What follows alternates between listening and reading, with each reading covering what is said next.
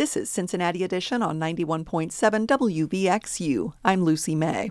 The traditional script for romance involves finding that one true love, but people who are polyamorous don't expect one person to be able to meet all their needs. And Pew Research Center data suggests that younger adults and people who are living with their partners are more likely to view an open marriage as acceptable. Joining me in this recorded interview to talk about polyamory, how people in the U.S. feel about it, and what monogamous couples might be able to learn from it, are Pew Research Center Research Associate Rachel Minkin. Welcome, Rachel. Hi, thanks for having me. Polyamorous psychotherapist and author of Polysecure, Attachment, Trauma, and Consensual Non-Monogamy, Jessica Fern. Thanks for being here, Jessica. Yes, thanks for having me too. Cincinnati resident Rachel Moore. Welcome, Rachel. Thank you. Pleasure. And Cincinnati resident Alex Dalsfoist. Thanks for being here, Alex. Thank you. Good morning. Rachel Minkin, I want to start with you. Pew Research Center released some data on the modern American family, including a question related to open marriages. Tell us what you asked and what you found. Sure. In our survey in April 2023, we were trying to understand Americans' views of trends in marriage, fertility, and family life. So we asked Americans what they think about open marriages, which we defined as a marriage where both spouses agree that they can date or have sex with other people.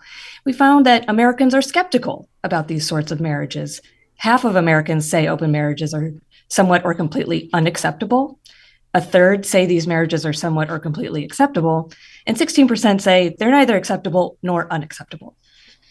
How do those attitudes vary based on gender and race or ethnicity? We did see differences across these key demographic groups. We found that men are more likely than women to say open marriages are acceptable. 36% of men versus 30% of women say this. We saw some differences by race and ethnicity.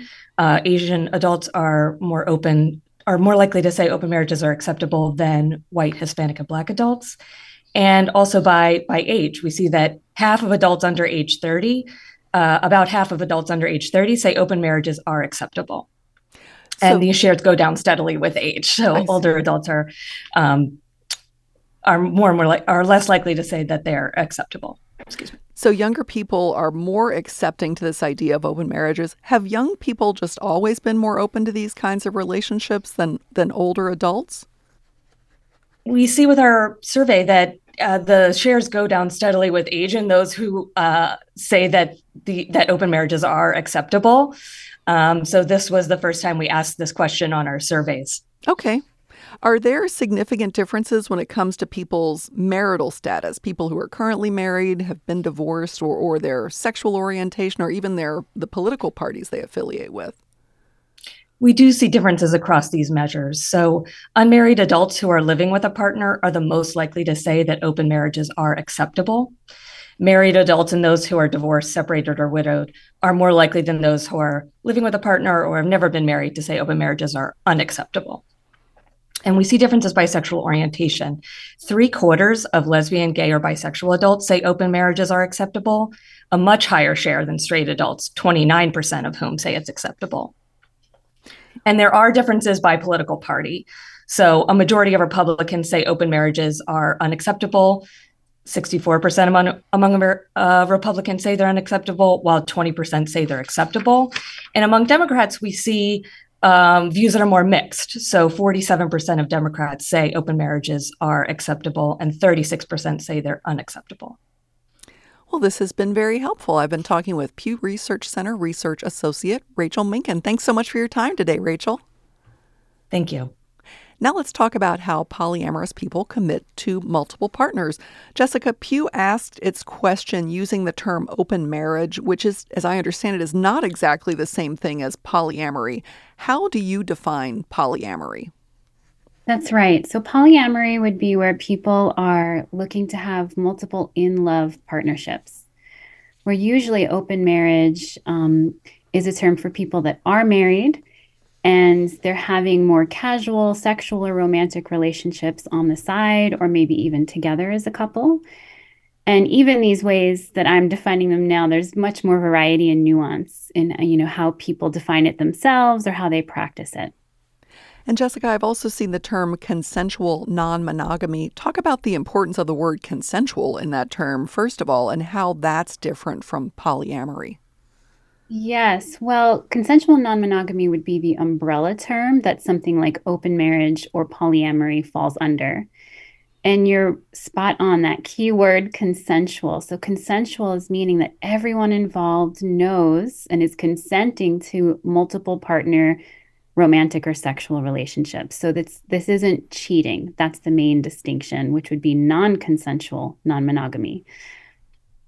Rachel, what does polyamory offer you that monogamy doesn't? And I ask that by saying this isn't solely about what happens in the bedroom, right? There are lots of layers and nuance to this. Yeah, absolutely. I've been in, some form of an open relationship for many years, but the polyamorous part was definitely an evolution at times. And it's the ability to really get to know somebody on a fully intimate way, to really, get invested in them, get to know who they are as a human, delight in them, help them grow. And I just have been somebody that always felt able to be doing that with multiple people in my life. And it's felt very right way to love people for me.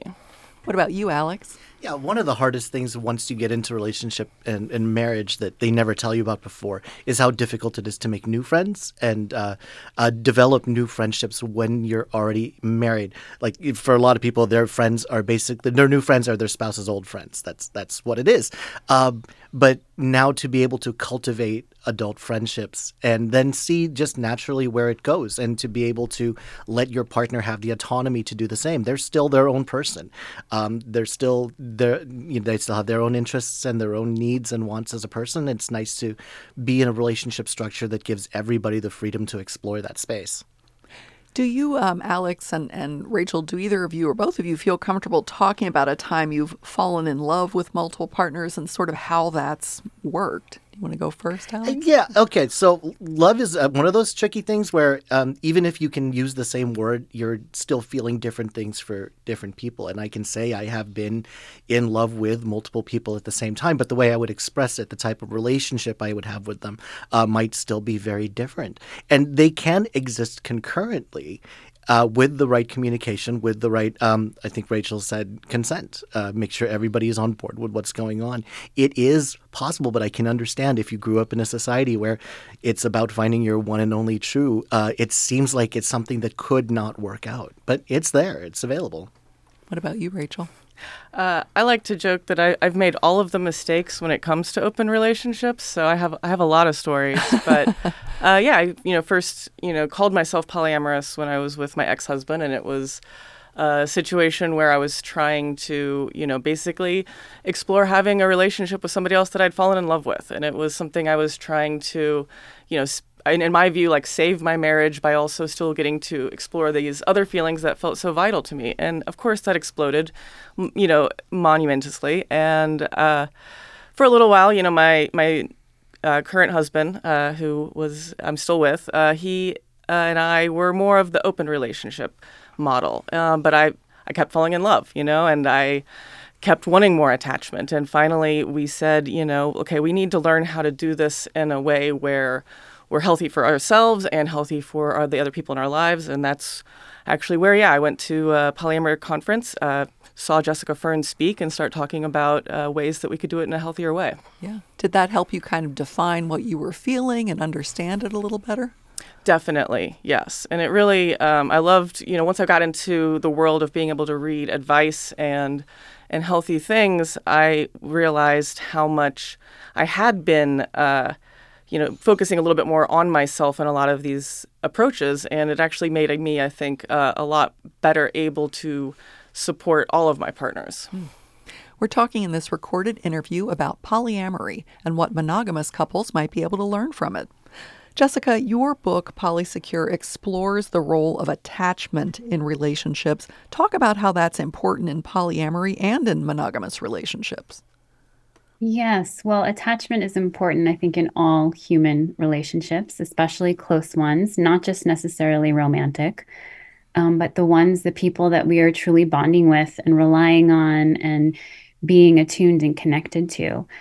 And so it was really important for me to bring something forth that connected attachment to non-monogamy specifically, because First, there's the obvious polyamory. These are people who are forging multiple attachment relationships. So there's something really relevant there to look at that population of people. But unfortunately, a lot of the attachment literature was very mononormative and could almost pathologize people practicing polyamory. So we needed something that was a non-pathologizing approach. Tell us a little bit more about that this non-pathologizing approach, because, as Alex said, if you've grown up and you've been told from, almost from birth, there's one person for you, you stick with one person, that I imagine kind of feeds into this pathologizing that there must be something wrong with you if that doesn't work, or if you want to have multiple partners. Talk about how you have a non-pathologizing approach to that attachment from people who are polyamorous.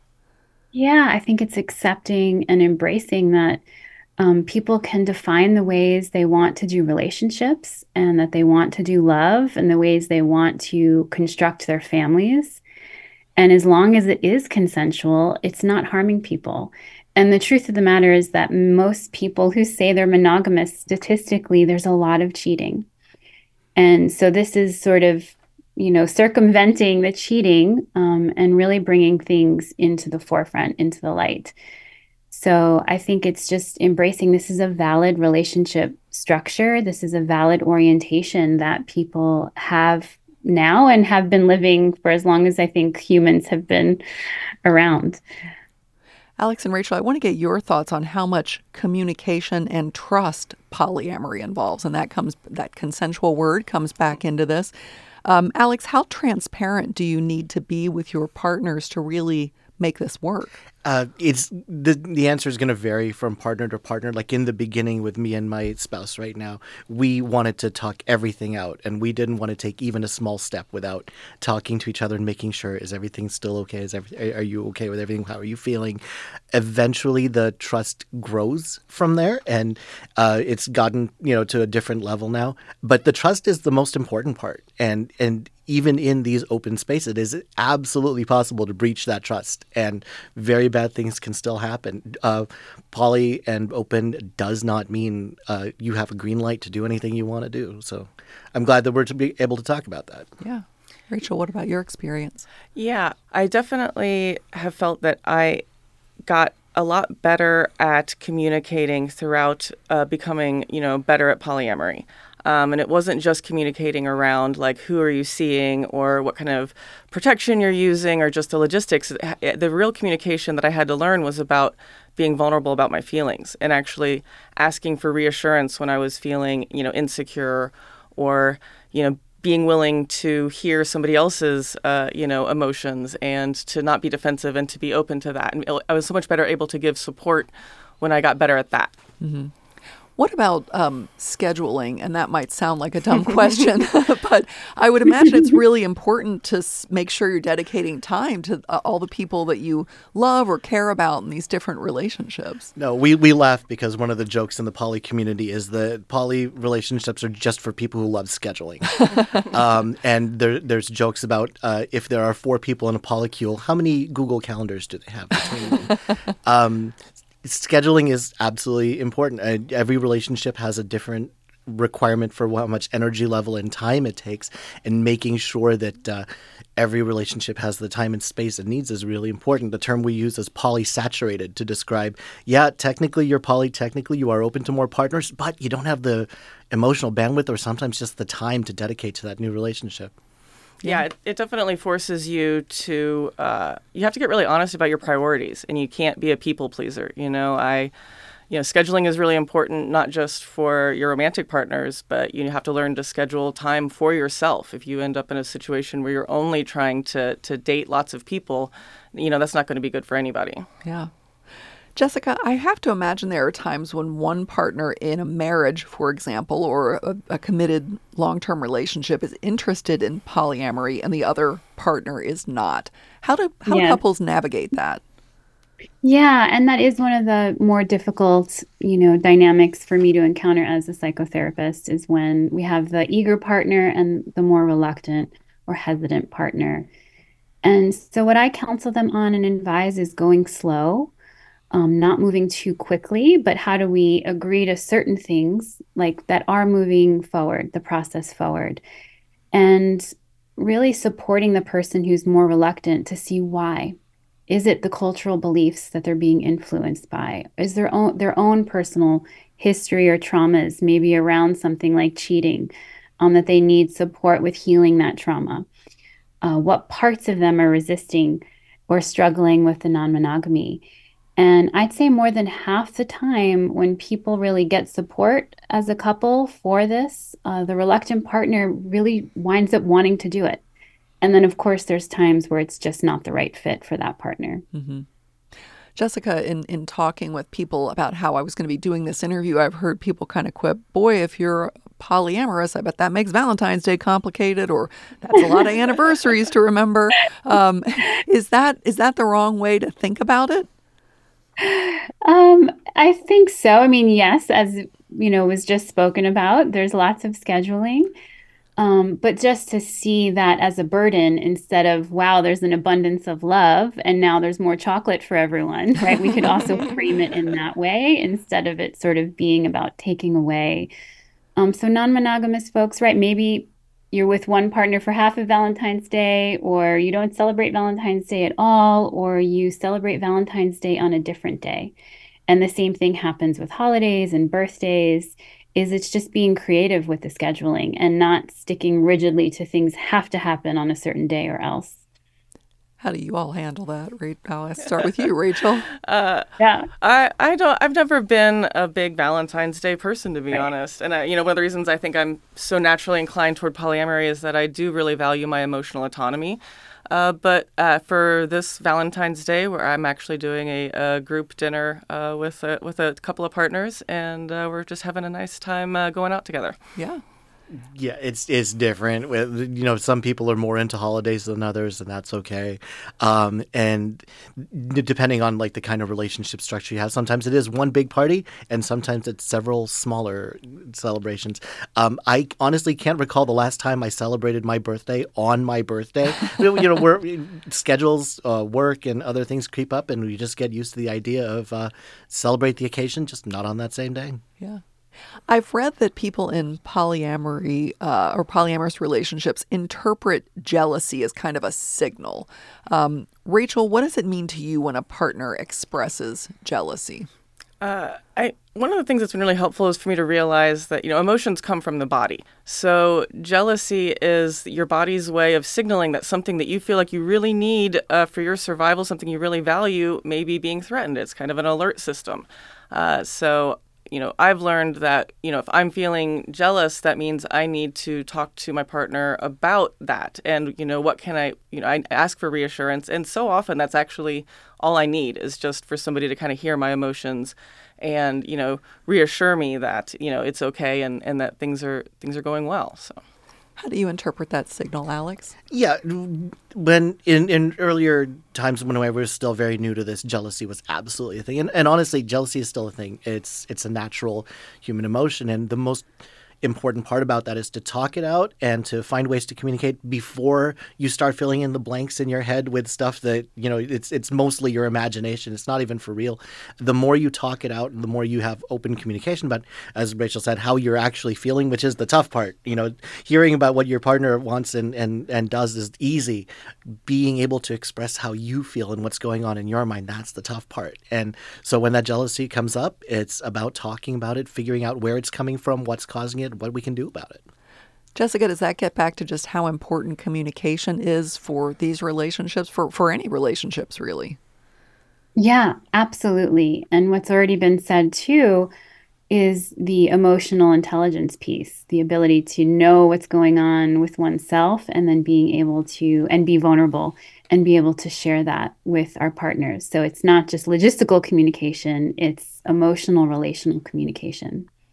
Jessica, I don't know if you saw this, but polyamory has become a topic for reality TV with this Couple to Thruple show on Peacock. I just saw that last night being advertised. What, if anything, does that say to you about the interest in polyamory or the acceptance of it? Yes, I haven't seen the show yet, but I was thrilled to see that there's something. that even if it's not the right representation that maybe everyone in the different poly communities would like to see, it's showing that it's becoming more mainstream. And it is shows like that can really start to normalize some of these things. So I think it's a move in the right direction. But of course, I haven't seen the show yet. Did either of you want to add anything? I heard some real groans in the studio. only that the throuple is a much maligned relationship structure. It is if it's what everybody in there wants and is looking for, sure, it's fine. But there's so much more to it, to different poly relationship structures, that I hope those start to get more mainstreamed also. Yeah, it seems like a lot of times that approach is more about taking the rules of monogamy and adding a third person rather than really reimagining your entire relationship. So. Oh, interesting. Jessica, what do you think people in monogamous relationships could learn from polyamory and people who are in these poly communities? Yeah, I think one of the things that, again, has already been mentioned about not expecting our partner, even if we have one, to meet every single one of our relational needs. That our monogamous relationships actually will thrive better when we have more of a network of intimate connections, family, friends, coworkers. And then, of course, the communication piece that we've all been emphasizing. Many monogamous relationships can kind of get into default mode, where that's really hard to be in that default mode in polyamorous relationships. And a lot of people I know who have read my book that are monogamous, they say, wow, this is, applicable to any kind of relationship structure, which I think is true. Yeah. What do you think, Alex? I like throwing out the idea of compersion, the idea of being genuinely happy for someone else's happiness. And in a relationship, that also means that if my partner is happy because of something someone else did, if they found satisfaction and fulfillment in that, you know what? I'm happy for them. I'm happy that they got that. Even if it didn't come from me, they got something that helped them be a better person. Yeah. Yeah, I think one of the interesting things for me is that as I have done the emotional work to get myself into a healthier place with polyamory, it's actually made all of my relationships easier. And I'm actually focusing, right now I'm in a phase, I'm focusing more on friendships and my personal relationship with myself more so even than other romantic relationships, because I'm ready for that. Well, I've been talking with polyamorous psychotherapist and author of Polysecure, Attachment, Trauma, and Consensual Non-Monogamy, Jessica Fern, Cincinnati resident Rachel Moore, and Cincinnati resident Alex Dalsfoist. Thank you all so much for your time today. Thank you. Thank you. Thank you. Yeah, you've been listening to Cincinnati Edition on 91.7 WVXU. Our producer is Selena Reeder. Associate producer is Asia Johnson. Technical directors are Marshall Verbsky and Ella Rowan. I'm Lucy May. Thanks for listening.